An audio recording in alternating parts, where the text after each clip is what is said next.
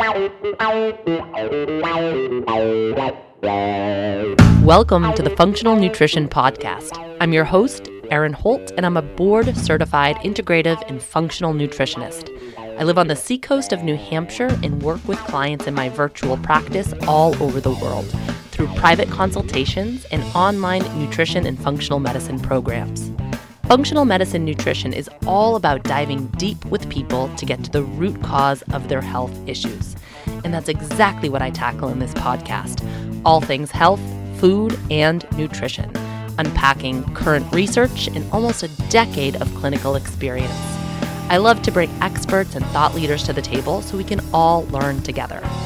Please keep in mind this podcast is created for educational purposes only and should never be used as a replacement for medical diagnosis or treatment. Thanks for joining me. Now let's dive in. Hello, my friends. I have an awesome interview lined up for you today.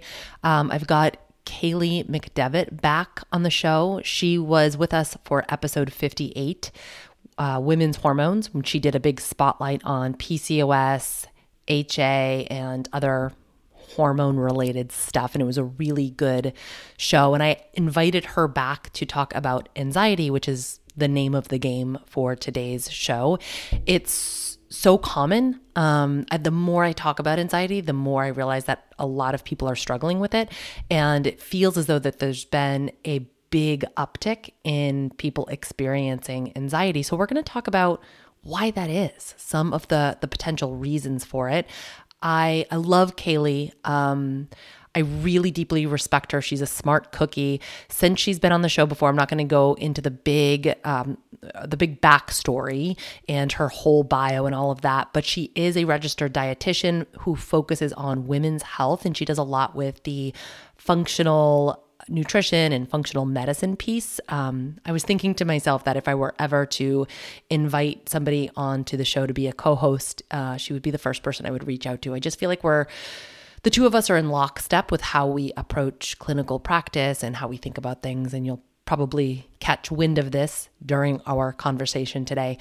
So I do have a pretty deep history with anxiety, and I don't want to get too much into the weeds here as I intro the show. But in my late teens and early 20s, I experienced debilitating panic attacks. Very fortunately, I was with a friend, the first panic attack I ever got, who had also experienced them. So she knew what was going on. She knew how to talk me through it. She knew to bring me to the emergency room and call my mom. So I was in a really safe and supportive place, because when you experience anxiety, it feels like something's physically really wrong. I thought I was dying. So for me, it was really a manifestation of the way that I was living my life at the time. There was a lot of partying, there was a lot of drinking, and there was some recreational drug use, and that certainly takes its toll on your body. And I think the way that my body communicated that to me was through panic attacks. The reason that I was participating in all of those activities was because I did have anxiety. And looking back, I did for sure experience low-grade anxiety as a child, and I had a lot of stomach aches growing up, and that can be a really big clue for children that they're experiencing anxiety if they're complaining about stomach aches. I also had an unidentified gluten allergy, and my diet was very gluten forward, so that certainly played into the GI issues as well. But the anxiety did too. And I think that I did a lot of things to compensate for that anxiety without actually knowing, and probably the alcohol use was one of those things. I did start medication around that time, and I was medicated for a few years. I was on antidepressants and anti-anxieties like Xanax. And unfortunately, my experience was that my physicians and psychiatrists were willing to put me on the medication without really talking about any of the inner, deeper work. So I wasn't in talk therapy. I wasn't doing CBT. I wasn't doing any of the things to really actively change the things that were causing anxiety or even investigate the anxiety for that matter. So the pills certainly helped soothe down my anxiety so I could be a functioning human in society. But once I took myself off of the pills and weaned myself off of the medication, I realized that I had a lot of work to do. And fortunately, at that time, I had built out the infrastructure in my life to have that support through therapy, through meditation, and through other different types of healing modalities. So it certainly wasn't an easy journey, but I'm glad for it. And I'm not taking a stance for or against any type of medication here. I'm just simply explaining my experience to lead up into the show and why this is such a big topic for me and such a passion point for me personally. So with that said, before we jump into the interview, I do want to introduce a new friend and podcast sponsor, Houston Enzymes. I've been using Houston Enzymes. You guys have heard me talk about digestive enzymes quite a bit, no doubt. And I've been using them for a couple of years now. And I love them so much that I actually contacted the company and been like, hey, do you want to support my show? Because I'm a huge, huge fan. So the one that I love, if I had to recommend one of their products, it would be the Trienza because it's a really broad spectrum digestive enzyme. It helps the body break down certain foods. So it will help you break down proteins, carbohydrates, sugars, lactose, polyphenols, fats, and fiber. That's what I mean by broad spectrum. It kind of covers all bases. But the reason that I really love this one is because it also contains DPP4, which is an enzyme that breaks down casomorphins from casein and gluteomorphins from gluten. So every single time I eat out at a restaurant or I eat takeout or I go to somebody else's house to eat, I always have these with me to safeguard myself against cross-contamination. I've been quote unquote glutened before and it's awful. I'm very immune sensitive to gluten. So I have to just make sure I really take care of myself. And these enzymes have been tremendously helpful for me, and they were so kind to offer a discount. So if you go to their website, houstonenzymes.com, you can apply the coupon code Houston20 to save 20% off of your first order. So I would definitely take advantage of that. I get asked about digestive enzymes a lot, and this is the way to go. All right, so let's get into my convo with Kaely. Okay, Kaely, welcome back to the show. Everybody loved your first episode where you talked about female hormones and PCOS and all that good stuff. So I'm really pumped to bring you back on today to talk about anxiety. You're such a wealth of knowledge. Oh, thank you so much. I'm excited to chat with you again, too. It's always fun. And your Instagram game is on point lately. If you guys love infographics, you have to head over to her Instagram immediately. I'll link to it in the show notes. So good. I appreciate it. I have an obsession with making infographics, so I'm happy other people like to look at them. They're so good. I hate stuff like that. That is not my skill set, and I'm always amazed by how good everything looks that you put out. I appreciate it. Thank you.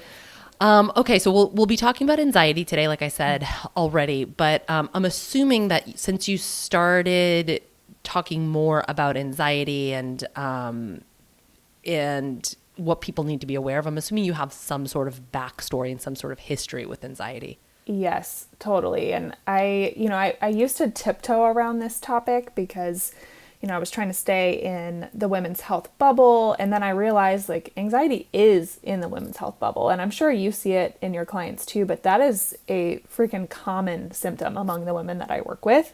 Totally. Yeah. And I just realized you know what? I need to dedicate a little bit more time to talking about this and giving people some resources, particularly because I had a personal story along these lines. And so I really only recently started to talk about that. And it's helpful for me, it's therapeutic for me, but also really helpful to connect to other women that are dealing with similar symptoms. I kind of feel like anxiety is the new stress. We used to say, we're so stressed. And now it's we're so anxious. Everybody's really willing to come forward and be like, I'm an anxious mess. Yes, you're right about that. Do you, tell tell us a little bit more about your experience with anxiety. Were you having panic attacks, or was it more of like this low grade thing where you're like, I don't know what's going on, but I don't quite feel right? Yeah, I think it started definitely as a low grade thing where I just didn't feel right. And I think I would always have classified myself as a more anxious person, or somebody that tended toward anxiety even growing up. But it didn't really get on my radar until I was in my internship to become a dietitian, and then I had started my master's. So I was like interning during the day, going to class at night. And I just remember sitting in class, and I would feel like, for me, the symptom was always like a really profound, like noticing my heart rate. Like I was just so aware of it, and it would be like pounding out of my chest, and I would be so focused on my heartbeat and thinking, oh my God, like, am I having a heart attack right now as I'm sitting in class, like trying to take notes? And I'd have to like slow down my breathing, or like get up and go walk, because movement, like moving my body, helped me dissipate that like nervous energy. And eventually it would subside. I'd be able to go back to class. Sometimes it would happen to me in the middle of the night and wake me up, and I'd have to talk myself down. And this just continued like off and on. And I really wasn't tracking anything in terms of when it happened or what might have triggered it at that point. I just kept like hoping it would go away. And I ended up moving out to California, and I finished my master's out here, but was working during the day as my first job as a dietitian. And our office was actually above an urgent care. And I remember on multiple occasions, I'd be seeing a client and I'd feel this coming on, and it would be like heart racing. I'd start sweating. That's all I could focus on. And I'd be like, do I need to go downstairs and admit myself into this urgent care or call an ambulance? Because I was so convinced that it was a heart attack. And I broke down and decided to make an appointment with a cardiologist. I went and demanded this full workup. Like I did every test imaginable. And he was like, you know what? Your heart is good. I think this might be anxiety. And I just had not considered that to be an option until that point. And so that's really what started me researching what my potential root causes of anxiety were. And for me personally, it had a lot to do with hormones and birth control and nutrient deficiencies, on top of some like just disrespectful lifestyle choices, like not sleeping, working out too much, not eating enough.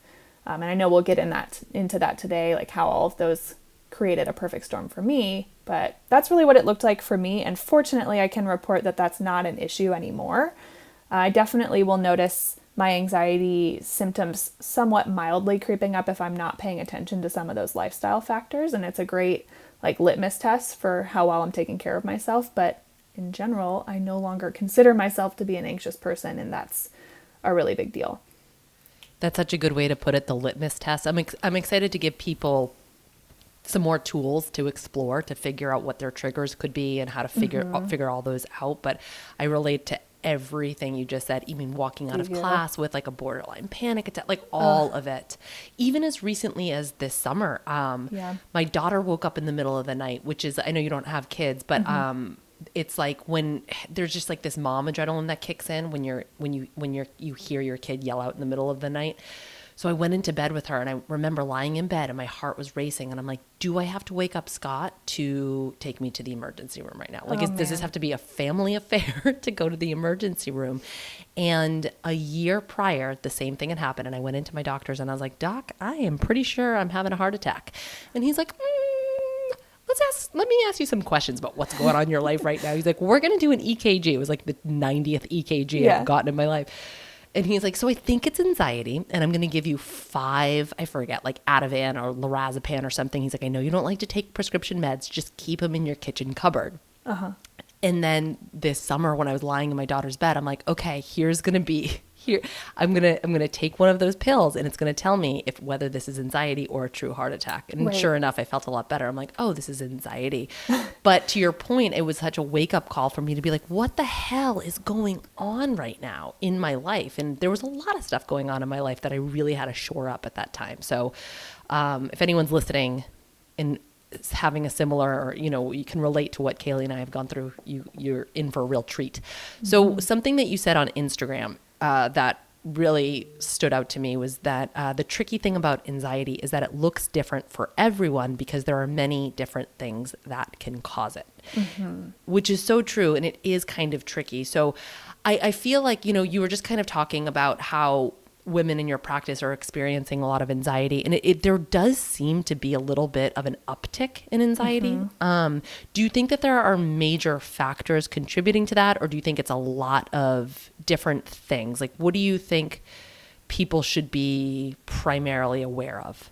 Yeah, I think, like you talked about, and even in my story too, we realized it was a constellation of different things that created that scenario. But if I had to like whittle that down to some of the like top few things, I know for sure that our access to technology, social media in particular, like just always being connected to a screen in some way or shape is for sure contributing to this uptick. Because I totally agree with you. I think anxiety is definitely on the rise. So I think that's part of it. Hand in hand with that is just less time in nature. Like we're not outside. We're not getting fresh air and seeing trees, or let alone being barefoot, like just time outside. And then in our world, I think the like low calorie diets, chronic dieting, all of that kind of stuff causes a big, big issue when we talk about like some of the root causes of anxiety. And we'll get into why, your macronutrients and micronutrients are your best friends with keeping anxiety at bay. And I just think these decades of dieting messages for women in particular have done a lot of damage here. And we've got these women without the raw materials to make some neurotransmitters that could prevent anxiety. So I'd probably say those top three. Would you add anything to that? No, I think that's really pretty spot on. And I mean, I read a stat that it's like we're spending 90% of our lives or more indoors. I mean, that's just not what our bodies need at all. No. And also, this constant connection to technology, sleeping with smartphones. I think a lot of kids sleep with their smartphones like underneath their pillow. I've heard that in the teen population, which is, just so bananas, combined with not moving their bodies enough, combined with, wonky diets, combined with not exposing themselves to nature. It's like no wonder why anxiety's on the rise, even in teens. So yeah, I agree with everything you said. And then there's this like real alarmist, like with the news, everything is scary. Everything is anxiety provoking almost by design. I mean, just like if you think about the current coronavirus that's going on, I mean, people are freaking out. And we have to stop for a minute and say, like, is all this stress and this fear around any given situation making the situation any better? Is it protecting us? Is it keeping us safer? It's not, but we're just like layer upon layer upon layer. And then I think there's this like built-in expectation that we need to respond immediately to like whatever it is, whether it's a text, a DM, an email. And so we're just constantly hooked in. Oh my gosh. That tough. feeling, I mean, even just like saying that makes me feel anxious. I know. And then if you even think about like the news being so scary and fear provoking, and even the shows, like the things that people binge watch on their free time, a lot of them are like really scary or intense or violent or nerve-wracking programs, which don't get me wrong, like I love a good movie, a good TV show, but if we think about the fact that our brain can't distinguish between like a thought or something that's not real and reality, if we're bathing in that kind of stuff all the time, there's no way that's not having an impact. That is such a valid point. I'm glad you brought that up. Just last week, I was talking to my husband. I'm like, I don't want to watch the show. He's like, you don't want to watch any of the shows with me. And I was like, I am sorry that I don't want to see rape or maiming or murder or kidnapping or child abuse in my downtime. I'm good with that. You can watch those once I go to bed. I'm good. I'm out. Like, I don't need to be constantly activating my stress response when I'm trying to be like winding down before bed. Totally. I'm all set. And I feel like there's an uptick in those shows too.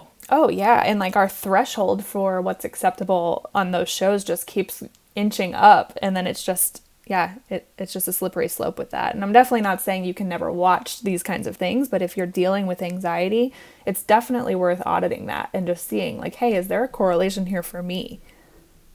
Really, really good point. I'm glad you brought that up because that wasn't on my radar to talk about today.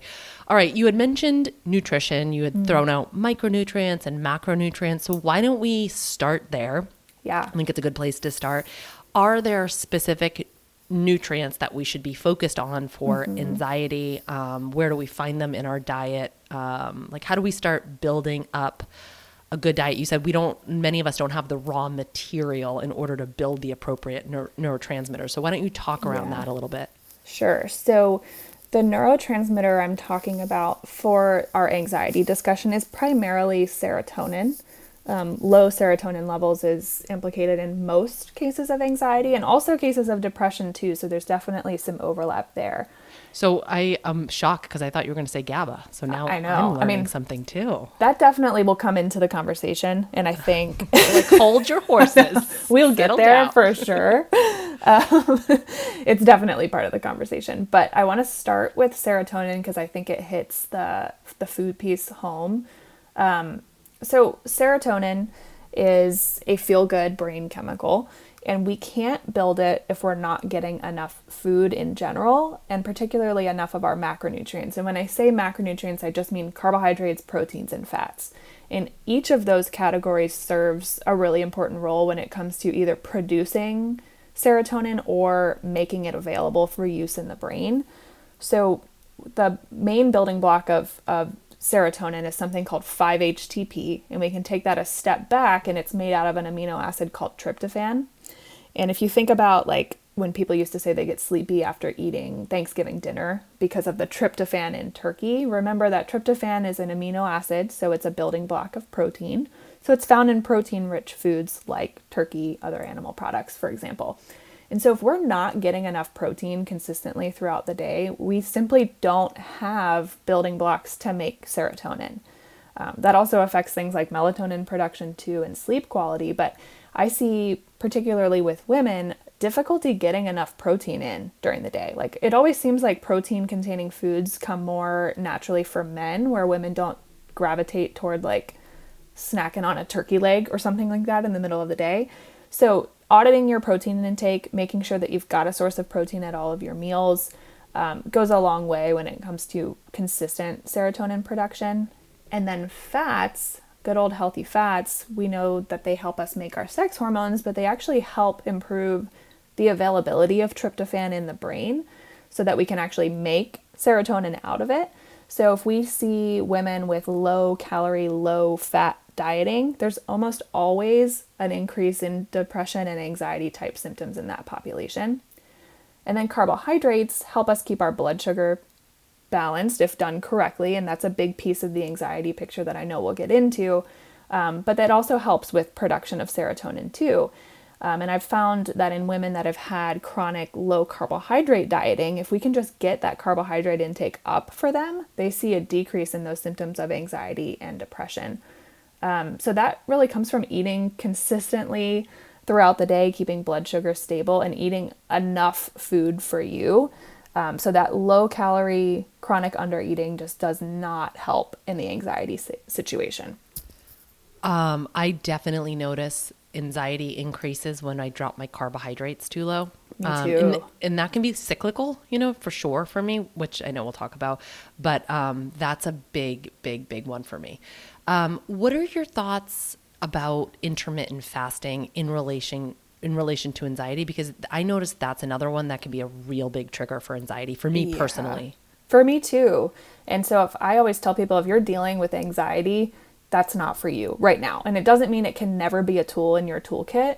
But when we're dealing with anxiety, like that's a pretty loud signal from the body that it needs some nourishment, some TLC. It just needs you to take it easy. And intermittent fasting is not taking it easy. Yeah, that makes a lot of sense. You had talked about blood sugar, and I think people will be really, because I've talked a lot about blood sugar on this show and why it's so important, but how can that contribute to anxiety? Yeah. So when our blood sugar is low, our body still needs to have glucose in the bloodstream to function. So it's going to do it one way or another, whether or not we actually consume carbs. So when we don't consume enough carbs, or we go a really long period of time without eating and blood sugar drops, we tap into our adrenal function to dump out some cortisol, which is our stress hormone that can actually help raise blood sugar levels for us and get us through that stressful event, because that's what it is for the body. And so if we throw a whole bunch of our stress hormone cortisol onto the scene, that's anxiety producing on its own. I mean, that's something that's like revving up your system, getting you ready for battle. That's a lot of like the shakiness, racing heart, can even be like some sweating, irritability, like hanger type sensations, or like that desperation for food happens as a result of that cortisol release. So on the low end with blood sugar, we definitely get an uptick in anxiety symptoms. And a lot of my clients find out through tracking their symptoms that that's actually their anxiety trigger. And if we can just be gentle with their blood sugar during the day, they have so much less anxiety, which is really great when that does the trick, because that's like low hanging fruit in our world, is just getting blood sugar balanced. And then you definitely have some stress on the body on the high end too. I mean, when blood sugar is way up high out of range and we have to crank out a whole bunch of insulin, that's a stressful situation for the body too. And just think about reducing anxiety means reducing different inputs of stress on the body. And blood sugar is one that we can control like just by changing the way that we eat, which is great. That I was busy writing down things that you were saying. I was like, give me a second, I gotta keep up. That's really valid. And you know what I think too, it's like people that have had anxiety, sometimes just feeling any type of symptom of anxiety, like even if it's like a little bit of a numbness, a little bit of tingling, that could be enough to trigger more anxiety. Don't you feel? Oh, yeah. And I think that definitely for me and a lot of my clients, when we hit those low blood sugar dips, we can start to feel a little spacey. For me, I have really extreme light sensitivity, especially when I'm driving. Like weird things start to happen and then I'm like, uh-oh, this is anxiety. And then it kind of like triggers more anxiety. So it's a little bit of this loop. And I find that if I'm really good about regulating my blood sugar, and for me and a lot of my clients, as you said, it has a lot to do with eating protein consistently throughout the day, because I've found the same to be true, is that like my husband will definitely snack on like lunch meats or salami or like like turkey sticks and beef sticks and jerky and stuff like that. And I just really don't do that. Like I would much rather have something else for a snack. So I love how you put auditing your protein, because that's one of the ways that we can regulate our blood sugars, making sure we're eating it consistently throughout the course of the day. So that is super important.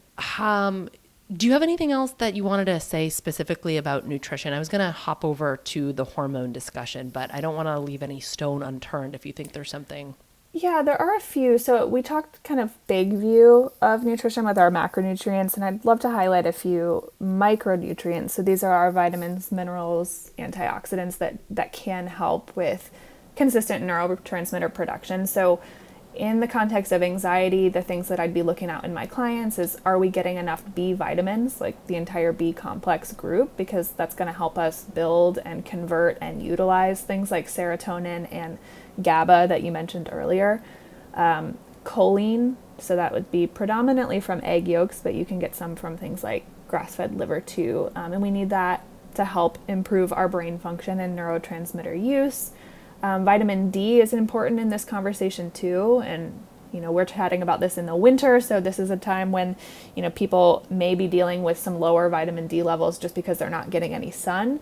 And so that's something that I always have people check as part of their routine blood work, is making sure we're not deficient there, because it does have a direct impact on serotonin levels in the brain based on the research that we have. I'd also be curious to look at somebody's zinc and copper balance if they're dealing with significant anxiety, because if we get that ratio thrown off, it can have some like neuropsychiatric type symptoms. And then magnesium, which I don't think I've ever talked about anything health-wise and not recommended magnesium. But that is just like nature's anti-anxiety, and it's something that's so commonly deficient, and people feel an immediate benefit from adding more adding more magnesium to their life. And that's something that I would always be talking about in the context of anxiety. I'm curious, how do you personally like to test for the zinc copper ratio if you were concerned with that in somebody? I have been using DHA labs for that, and so they'll do zinc, copper, and ceruloplasmin, and then you can take those numbers to calculate a free copper percentage. I haven't used hair tissue mineral analysis in practice, though I know that that's a great way to assess this too. Do you use that? I don't. I really don't Okay. know much about. I've been asked about it. Yeah. I'm like, I just don't have enough information to speak Yep. on that at all. Yep, that's where I'm at too. Okay, cool. That's helpful to know. Okay, those are all really good tips. Now, let's dive into hormones. I think. Well, I used to say progesterone was an unsung hero, but I feel like the tides are starting to turn, and progesterone is really getting its time in the sun a little Yes. bit, finally. But I also think that people they don't really know about progesterone. Maybe they don't really care about progesterone unless they're, trying to get pregnant. It's just kind of not on our radar for the most part. So can you talk a little bit, give us a kind of a progesterone primer, what it is, how do we produce it, and what is the connection between progesterone and anxiety? Because there really is a strong connection there. Huge. And this was a big root cause for me too. So progesterone is it's a sex hormone. So for women, we typically think of estrogen and progesterone as our main two sex hormones, I should say. And so progesterone is only present in the second half of the menstrual cycle, and only if we ovulated. So the first half of our menstrual cycle, from day 1 of our period up until ovulation, we've got higher levels of estrogen. And that's getting us ready to release an egg at ovulation. And when that happens, the follicle that releases the egg actually becomes its own gland called the corpus luteum, and that creates 100% of our progesterone. So if ovulation didn't happen, or you're on hormonal birth control, which inherently blocks ovulation, there is no progesterone for you. And that was it's harsh, but that is just the way that it is. And it was the way for me too. So progesterone is predominant in our second half of our menstrual cycle, called the luteal phase. And it literally means progestation. So it's there to carry a pregnancy should that happen. If we do not get pregnant in that month, progesterone falls, and that actually stimulates the start of our next period. There is a massive connection between progesterone and anxiety, because progesterone is like our chill hormone. It's like our natural anti-anxiety. It's a bit of a sleep aid. And it's because it metabolizes into something called allopregnenolone, which binds to GABA receptors in your brain, which we've talked about GABA here and there. And it's our primary inhibitory neurotransmitter. So if you can think of GABA as like slowing things down in the brain, very calming, not the opposite, which would be like agitating or revving up. GABA is slowing, calming down, relaxing, and progesterone allows that to happen. And so if we don't have enough progesterone around, we are much more likely to experience symptoms of anxiety, because we're not getting those benefits of GABA like we would if progesterone was there. So for my anxiety story, this was happening because I was on birth control, or at least in part because I was on hormonal birth control for the better part of a decade. So I wasn't benefiting from progesterone. And once I was able to transition off and get my body to a place where it could make hormones again, it was like night and day difference with anxiety. So if you are wondering if progesterone is part of your anxiety picture, what to pay attention to would be, when are you more prone to anxiety? And if it's that week or two leading up to your period, when you feel like that's happening more and more frequently, there's a really good chance this is part of the picture for you. And I want to highlight what you said, because I don't think women have a really good construct of our female cycles, because we're not really taught about them, like unless you're actively seeking out the information. And even that, it's like kind of hard to find the information. But our bodies make it a gland every month. It like makes a gland to produce a hormone. It's amazing. It's so incredible. We think about how mean and harsh we are on our bodies, and it's like doing like miracles every month. Miracles, yes. It's crazy. Okay, so I do, at least in my practice, I find that low progesterone is pretty darn common. So I love what you said about paying attention to where your anxiety falls on your cycle. That's a really good indication that low progesterone could be triggering the anxiety.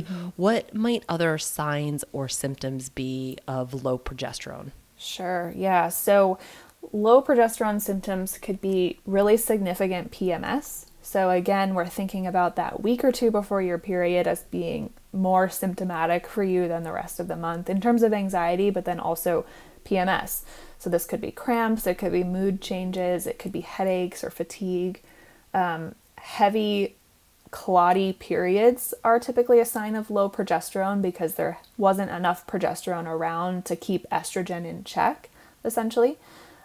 Poor sleep as you lead into your period can be a sign of low progesterone. If you track your basal body temperature or your temperature first thing in the morning and you don't notice that temperature spike that's supposed to happen in your luteal phase, that can mean that progesterone is not as robust as it should be. Spotting before your period can be an indicator of that as well. Really just think about focusing in on those 2 weeks, so post-ovulation before your period, and looking for symptoms there. And 9 times out of 10, any symptoms in that range can be from not enough progesterone. And I think it's important to note that you can be making progesterone but not benefiting from it if estrogen is out of whack. So if estrogen is significantly higher than progesterone, it's almost like you don't have progesterone around because you're just not getting the benefits of it with all of that estrogen in there. So that 2 weeks between ovulation and before your period, take a look at symptoms that are going on there, as well as the symptoms that happen during your period. And more often than not, it's because progesterone's not as robust as it should be. Okay, that is all super helpful information. Did you already kind of covered some of the reasons for low progesterone? Are there any others that you could throw out there? Like, why is this such a common thing? Yeah, so not eating enough consistently, big old reason for low progesterone. Probably the most common one too, just in the population that you and I serve. I see that time and time again. Stress.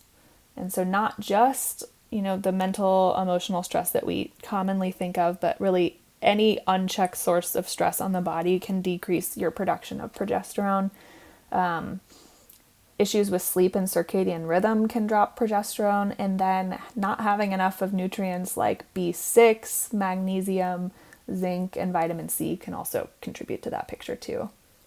Right, because like you were saying earlier, we need those raw materials to build hormones. You said neurotransmitters, but also same is true for hormones. Yep. And if we're not eating enough, or we're just not eating enough of the right foods, we're not, eating a nutrient dense diet, that's really going to impact our hormones in a major way. Yes. And I think the last thing I'd add to that list would be issues with your thyroid can throw off progesterone production. There's a relationship between progesterone and your thyroid. And that relationship is why you get a temperature rise in the luteal phase. And so if there's something going on with your thyroid, sometimes it can affect progesterone and vice versa. So that should definitely be part of that picture if it's something you're investigating. Absolutely. And then what about, we're talking about hormones. I know that birth control is one of your jump offs. You do a lot of free education around birth control. And is there a link between birth control or even coming off birth control and anxiety that women should be aware of? Yeah. So we touched on the fact that hormonal birth control means that you don't make progesterone. So that alone has a big impact on whether or not you experience anxiety.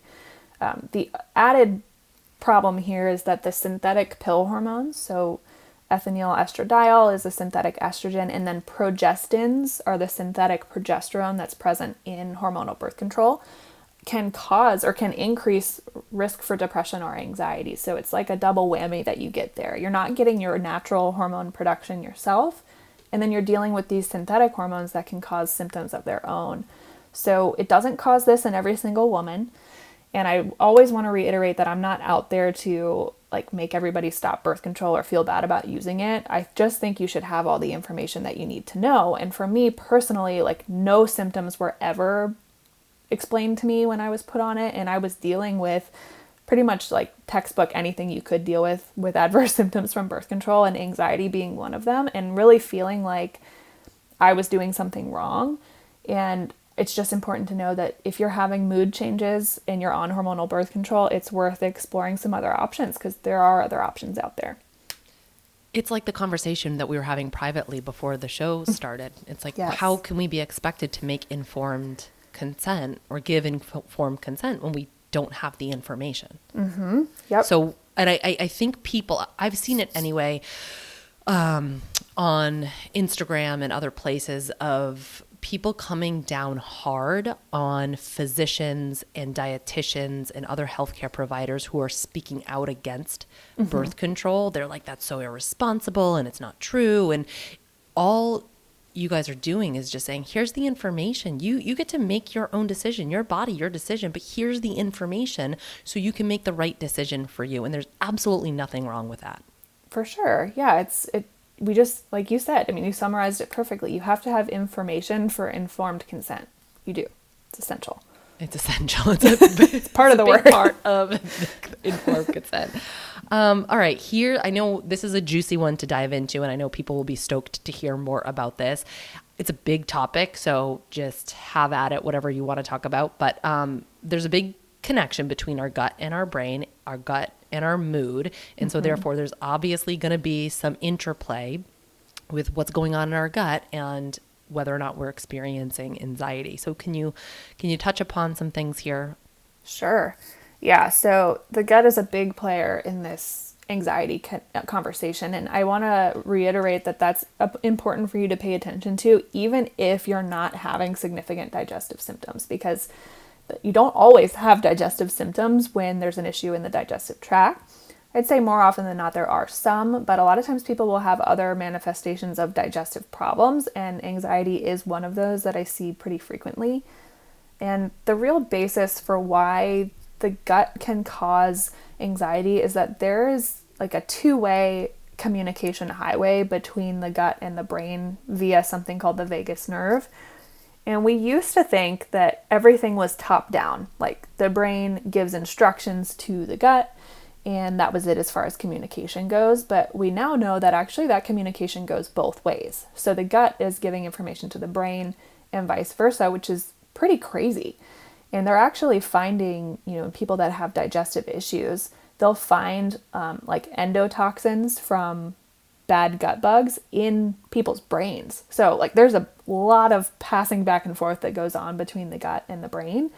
And then on top of that, the majority of the production of serotonin, like 90% of it, actually happens in your gut, not in your brain. So if we've got something going on in the gut and it's impairing our production of serotonin, we're going to have mood symptoms as a result. We can say the same thing for melatonin actually too. So sleep issues could be coming from an issue in the gut.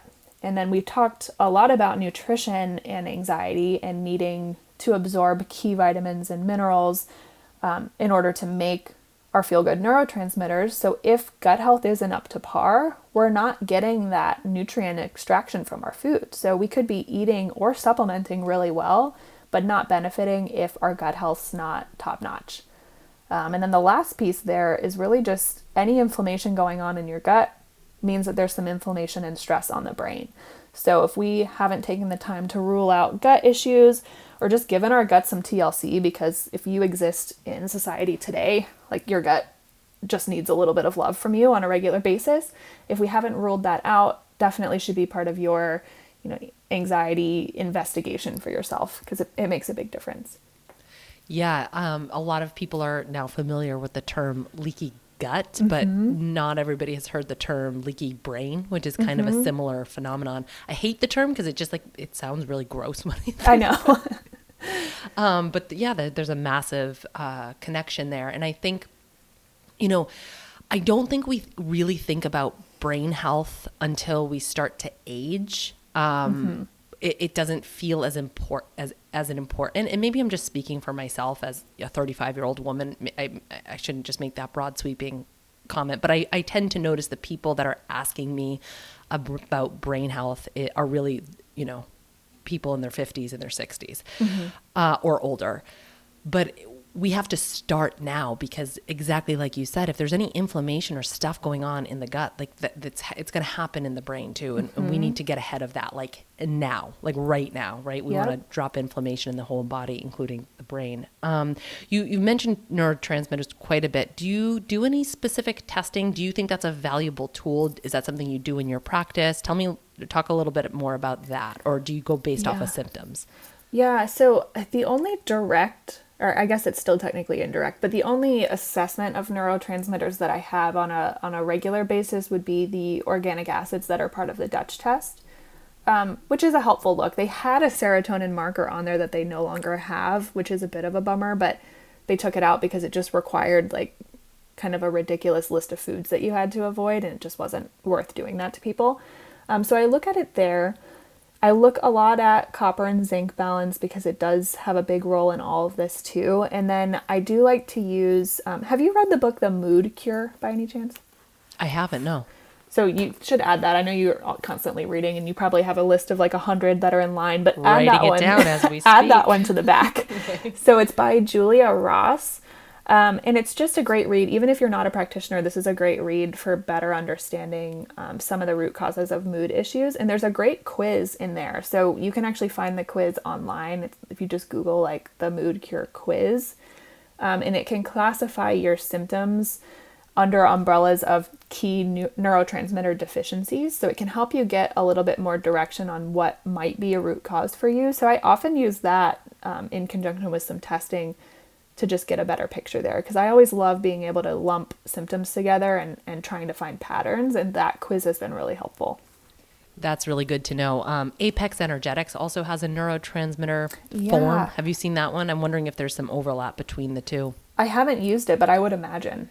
It's really good. It's pretty comprehensive. And that's good to know about the Dutch test. Well, for those folks who are looking to do a Dutch test. And I will say that I don't just, it sounds like you're in a similar boat, which is why I'm saying this. I don't always take the organic acid section of that test at face value. I'm always comparing them to that intake form, and then also what people are experiencing in real life too. Yep. I don't know what it is about the organic acid. I've heard somebody planted a seed that it's not super duper, not legit, but what's the word? Accurate. And so I've been a little squirrely about it. But if that syncs up with what the person's actually experiencing, then I think it's all systems go. Yes, we're totally in alignment on that. It's like lab testing alone doesn't carry a lot of weight, but it's like that plus symptoms, and now we're talking about something. Now we're cooking with gas. Okay. So you talked a lot about different causes and different triggers. One thing that we didn't touch upon that I think it's worth throwing out there, and we certainly don't have time to unpack this whole thing, but trauma and, the first thing that comes to mind is children of alcoholics tend to be very anxious adults, trying to control the situation, right? They need to know what to expect. So that's something to be, there's certainly life circumstances that can kind of set you up for anxiety later on in adulthood. So we're really talking more about, what's going on physiologically in the body. But of course, all of the situational stuff in your life needs to be investigated as well. Yes. But let's talk about, if somebody's listening, they're like, I have anxiety. I want to know what is causing my anxiety. What's the best way to figure out their personal triggers? Where can they start? I'm assuming the first place isn't to just jump into lab testing, although that can be very valuable. Yeah. So the first thing to do, because it will be so helpful if you do decide to do some lab testing or work with a practitioner, it'll be helpful if you've already done this. Just start getting really curious about your symptoms and treat your health like some true crime you're investigating. Take notes of when these things happen.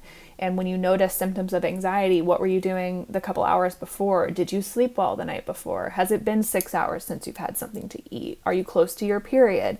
Did something happen with your family? Just taking detailed notes of when these things happen can really help you narrow down what might be the cause.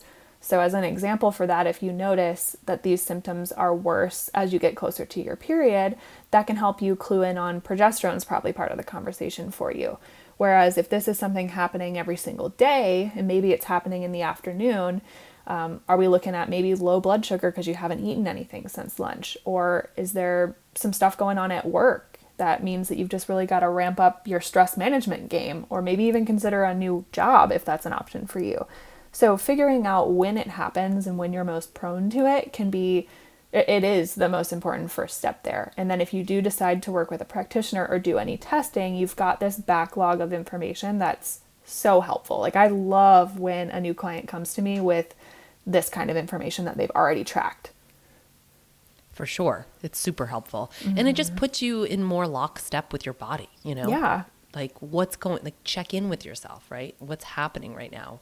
I love figuring out patterns within my own body. Yep. And then this popped into my head, and I also want to say that and you kind of touched on this already, so this might be a bit redundant, but I think is worth repeating. When you are going through life stress, right? If let's say you do work in a job that you hate, or there is something pressing that's going on, you really have to shore up all the other things that Kaely was talking about. You know, dial in your nutrition.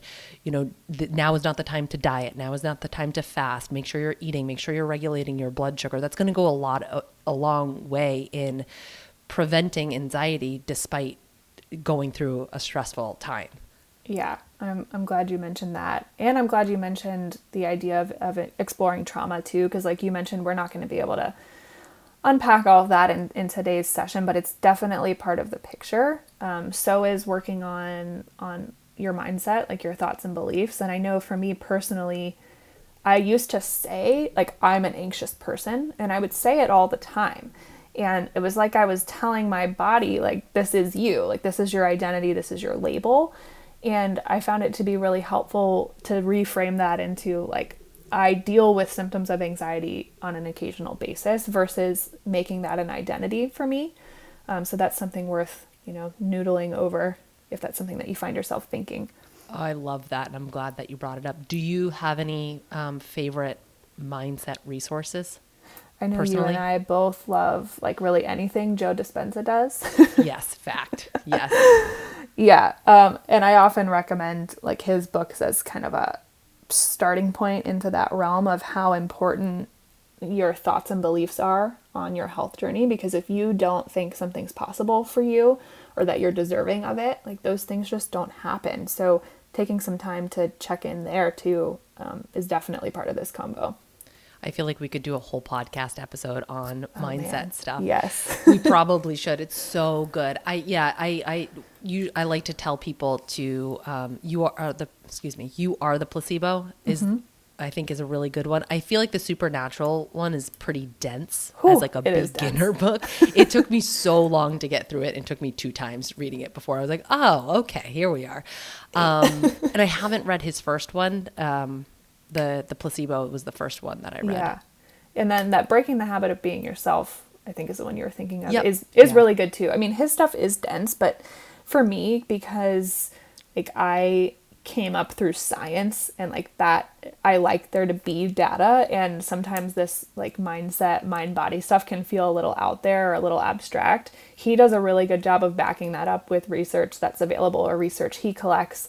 And I just found it to be such a better gateway to that kind of stuff versus, I don't know, just jumping right into meditating and not understanding what it was doing. 100%. I could not agree with you more. And I wonder, are you a questioner? Have you ever done Gretchen Rubin's 4 Tendencies? I have. I'm not a questioner, which I think I had expected myself to be. I was an upholder. Yeah, Okay. upholder. Okay. I am a very big questioner, so I could see that. Yeah, I like the research to back up. It just helps to lock it in for me. I'm more apt to follow through with things. And that's why I love Joe Dispenza, because I'm like, I understand what's happening and why this works, so I'm going to be more apt to actually do it. Exactly. Same. Okay, so let's, I'm sure this is going to be a tricky question to answer, and it kind of depends on what is going on, what your root cause is, what your triggers are, all of that. But do you have any basic supplementation that you find to be really helpful for folks dealing with anxiety, or is it much more dependent on what they're experiencing? Yeah, I mean, obviously these things are always individualized, but I do think that there are some baseline things people can try. And just as a disclaimer, like you have to be eating enough and keeping your blood sugar balance for these to do anything for you. So that's definitely where you would start, like the conversation we had in the beginning of today's episode. But magnesium, for sure, would have somebody try magnesium. And they could do it during times of heightened stress during the day or just before bed. But that can make a really big difference. If anxiety episodes are happening consistently and are pretty severe, I might have someone try L-theanine or GABA. Those can be really helpful and pretty quick acting. And then probably would have somebody take some B vitamins as well, and play around with that, though you want to be careful with megadosing any of those in case it actually had the opposite effect. So I'd say like magnesium would be for sure across the board, and then L-theanine and GABA can be tried. And then I'd follow that with some B complex. Yep, I couldn't agree more. And I do see people have pretty good luck with L-theanine. Mm-hmm. I'm surprised at how well it works for a lot of folks. Question for you. I know that you're doing a training in herbalism right now. Yeah. Do you have any thoughts on nervines, or have you found those to be helpful? Yeah, so I have not started implementing these things like in terms of teas and tinctures in my clients, but I've definitely played around with them for myself, and then I experiment on my husband repeatedly. So, of course. So I've been making like a nervine tea blend from the course that I'm in, and so it's like lavender and lemon balm and chamomile, like those typical calming herbs. And I really, really like that and think it would be such a nice, gentle way for people to incorporate some calming herbs into their day-to-day life, like in a nice cup of tea, which sipping tea is calming and relaxing on its own. So those have been really helpful. And then a couple other ones that are highlighted in this course that I'm in would be to play around with things like St. John's wort potentially, though that's not for everybody. And then even like some adrenal adaptogens could potentially be part of the picture for people. And so experimenting with these things, keeping notes on how you feel, just adding to this big like investigative picture that you're building on yourself. And Amy McKelvey is the CEO of Her Vital Way, and she's been on the show a couple of times, and we've become pals throughout the years. And things that she's helped me understand with herbs. We sometimes go to herbs and treat them like pharmaceuticals and expect them to act like pharmaceuticals. Like I take, a Tylenol and then I pop an Ativan and then my anxiety's gone. Right. Mm-hmm. And they don't really work that way. And she kind of explains you have to like build these up in your system, and you have to kind of like low dose yourself every day and sort of like continue to expose yourself to these different herbs for them to really have the profound effect that they can have. And that was helpful for me to hear because that's not how I was using herbs. And another thing that she said to me, for all the anxious Annies out there, she was like, you just might be one of those people. And she said this to me privately. This was not a podcast, so I want to say it here, who just needs nervine support ongoing for the rest of your life. And that was such a big like aha moment, and almost like a permission.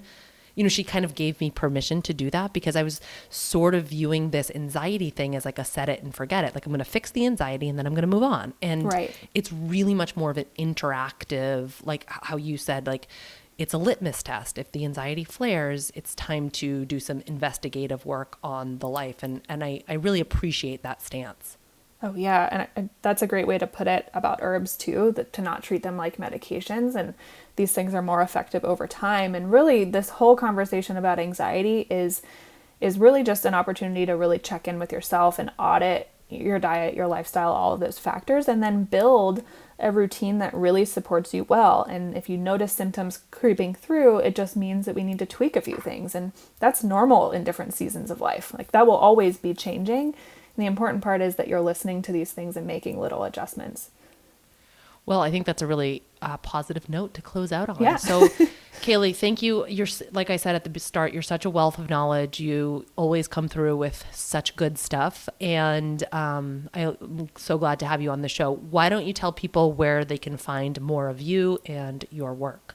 Sure. So you can find me on Instagram. It's at Kaely RD. My name's spelled weird. It's Kaely. And then my website's the same, so KaelyRD.com. And then I do also run an online course and community with another dietitian, and it's called Her Hormones Academy. So it's all things women's health, and you can find that on Instagram at Her Hormones Academy. Yeah, you're such good stuff. So thank you again for coming on the show and gracing us with the inside of your brain. Of course, it's my pleasure. I love chatting with you, so always open to it. Thanks for joining us for this episode of the Functional Nutrition Podcast. If you'd like to submit a question to the show, fill out the contact form at erinholthealth.com. If you like what you hear, don't forget to subscribe and leave a review in iTunes. Take care of you.